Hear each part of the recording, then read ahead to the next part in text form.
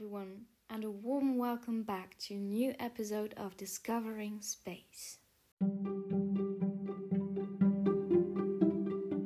just in case you missed it, last week our guest, Professor Dr. Adam Cohen, gave us a brief insight into the moon's mysteries and how it actually came to orbit around the Earth. So if you haven't checked it out, make sure to do so. Let's move on to the reason why you all are actually here. Ever since we were young kids, haven't we all dreamed about exploring space and walking on the moon? Until now, this is a privilege that sadly only a few enjoy. Real astronauts. Pretty exclusive, but what if we were all able to go up there? If space travel was made more accessible to the population? This rather unimaginable thought might in the near future become reality. And now welcome with me today's guest, Hayley Arsenault.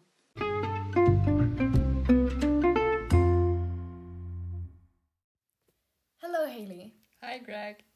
How nice you could make it today.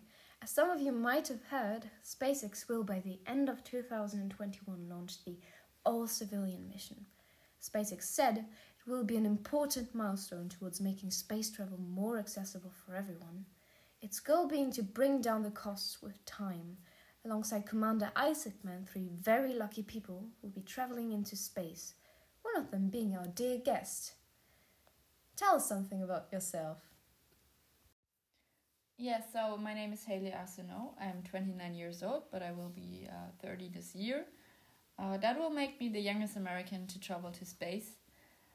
Also, I will be the first person with a prosthetic body in space, as some of my bones in my leg are prosthetic. I battled cancer when I was a kid. I'm a survivor. Also, I work as a physician assistant at the St. Jude Children's Research Hospital in Memphis, so I'm from the South.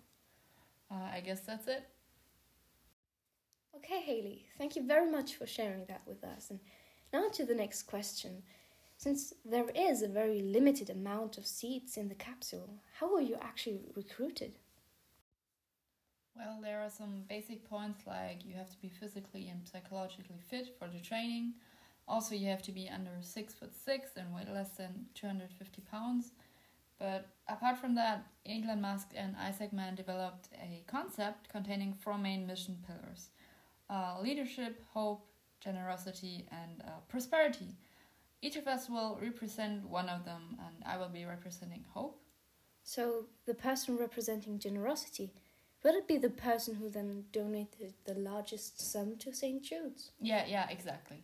Okay, thank you. So tell me, how will your journey look like? So we will start in Florida. There our rocket Falcon 9 will launch. That's where the fun part begins. We fly to space. In space we will stay there for like 45 days in a capsule as it orbits around the Earth every 19 minutes. And I have a fun fact for that. I had the goal for my life to see every one of the continents before I turned 30 years old. But with COVID it was not possible. So I will see the Earth and I will see every continent, but from space. And I think that's pretty cool, so yeah. Yeah, well, I have to agree that seeing Earth from space might be even more exciting than traveling the 7 continents, so I'm sure you'll have fun. And, wow, well, orbiting the Earth every 19 minutes must be very tough too. How will you prepare for such a mission? So we won't have a massive preparation like NASA astronauts who train for years, especially as we will only be orbiting around the Earth. But we will have a long enough period to all get to know each other, so we don't fly to space with like complete strangers. That would be weird, I guess. Well, that sounds like a good plan. Thank you very much, Hayley. And now to our last fun fact question. So when I travel to Europe, I got a stamp in my passport. Will you get one for traveling into space? That's a pretty good question, but sadly I won't get a stamp in my passport. Maybe I will just draw a moon and some stars. We'll see. Well, that's certainly a good alternative. Perhaps one day when we'll all be granted access to space, they'll make some real space stamps. Anyway, thank you very much for joining me today, and I look forward to seeing you after your mission and hearing all about it. It was nice being here. Bye, Greg. Now, I hope you all had fun.